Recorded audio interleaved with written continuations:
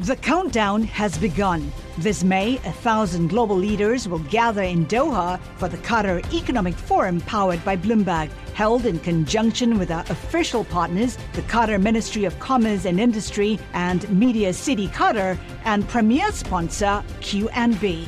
Join heads of state, influential ministers, and leading CEOs to make new connections and gain unique insights. Learn more at QatarEconomicForum.com. Welcome to the Bloomberg Law Podcast. I'm June Grosso. Every day we bring you insight and analysis into the most important legal news of the day. You can find more episodes of the Bloomberg Law Podcast on Apple Podcasts, SoundCloud, and on Bloomberg.com/podcasts. Well, it's the on-again, off-again citizenship question on the census. Today, President Trump said he may issue an executive order to add the question to the census. As the administration is considering alternatives, remember the Supreme Court put the matter on hold. Joining me is Andy Harris, Bloomberg News legal reporter. So, Andy, even Justice Department lawyers were confused about what was happening, and judges in Maryland and New York want some answers. Yeah, it was a little bit of whiplash on Wednesday because on Tuesday, the Justice Department and Commerce Secretary Wilbur Ross had basically conceded the point and said that they were going forward with printing the census questionnaire, omitting the citizenship question. That apparently raised the ire of the president, who tweeted out early the next day that those reports were fake and that they were pressing forward, prompting opponents of the question to go screaming back into court and saying, wait a minute, what's going on? We need an explanation. And the judges said, yeah, us too. So there's a deadline in the Maryland court of 2 p.m. today for an answer. The judge wants an answer. Are they going forward or are they not? Tell us the two scenarios. What happens in each case? Well, the problem is this. The Supreme Court last month ruled that the original pretext or proffer for why they wanted to add the citizenship question in the first place wasn't true. They called it contrived. They said that Commerce does have the authority to add a question, but they have to go through the proper legal processes so that that question isn't added arbitrarily. And they said, well, go back and do this. Underlying all this is a couple of months ago, a Republican political strategist, Thomas Hofeller, died, and his daughter discovered on his computer records that suggested that the real reason for adding the citizenship question all along was to suppress the response of minorities, forcing a redrawing of congressional districts. Now, these rulings blocking the question had already been issued by the lower courts and were already been argued at the Supreme Court when this new evidence came to light. So the Maryland judge said, you know what, if the question doesn't get struck down, we'll reopen the case to look at this possible pretext of racial discrimination. But that seemed to have been mooted by the Supreme Court's ruling. Now it's back in play. So to answer your question, either the issue is dead, which the Justice Department could still say today, or they're going forward, in which case Judge Hazel in Maryland is going to reopen that discrimination question. And what about Judge Furman? Do we know yet, Judge Furman in New York, what he's doing? He's like Judge Hazel in Greenbelt, Maryland. He, too, is waiting for an answer, but it's less clear what the next steps will be.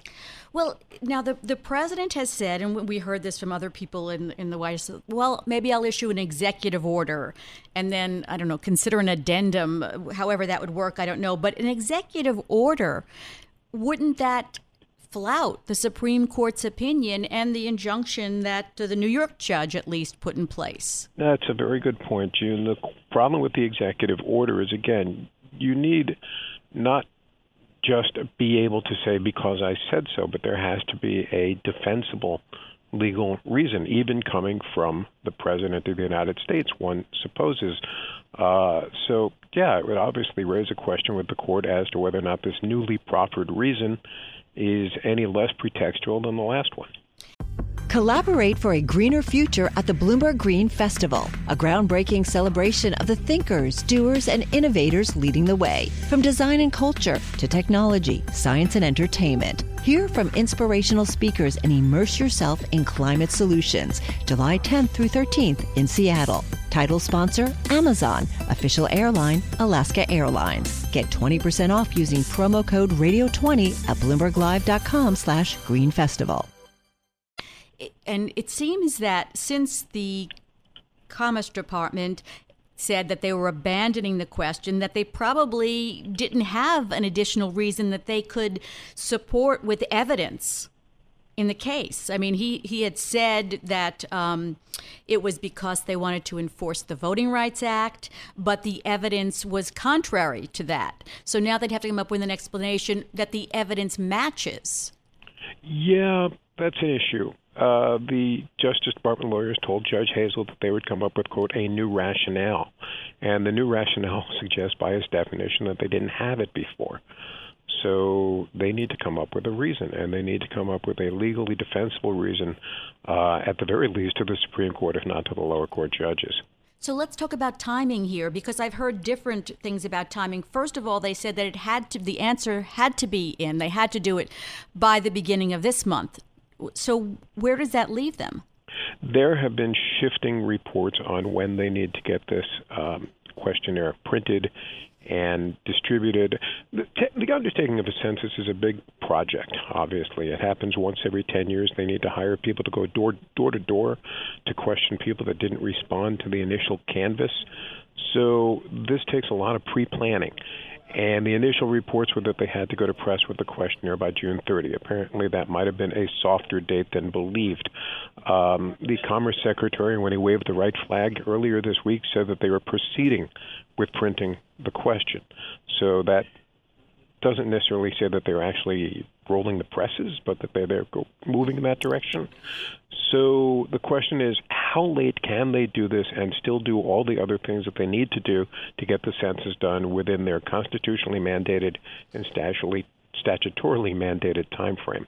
So do they have to by law start it on April 1st?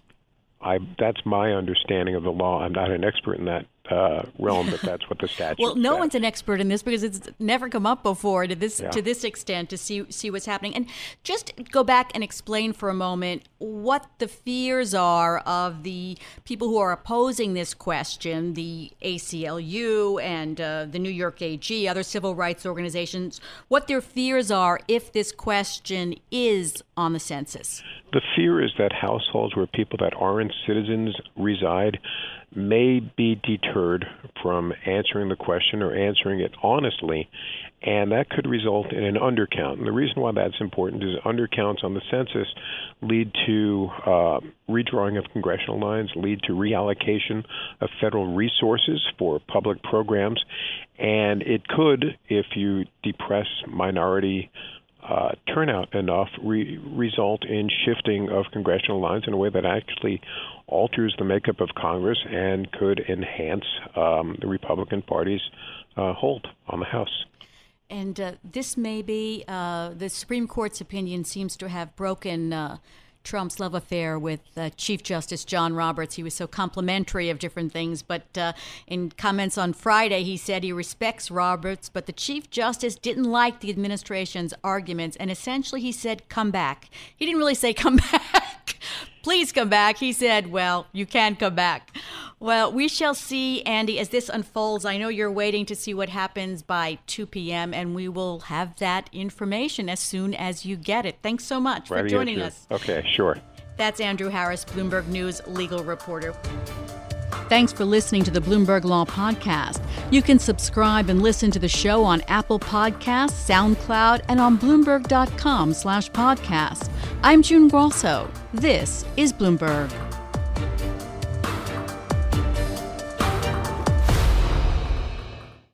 The countdown has begun. From May 14th to 16th, 1,000 global leaders will gather in Doha for the Qatar Economic Forum powered by Bloomberg. Join heads of state, influential ministers, and leading CEOs to make new connections, gain unique insights, and uncover valuable opportunities in one of the world's most rapidly rising regions. Request your invite for this exclusive event at QatarEconomicForum.com.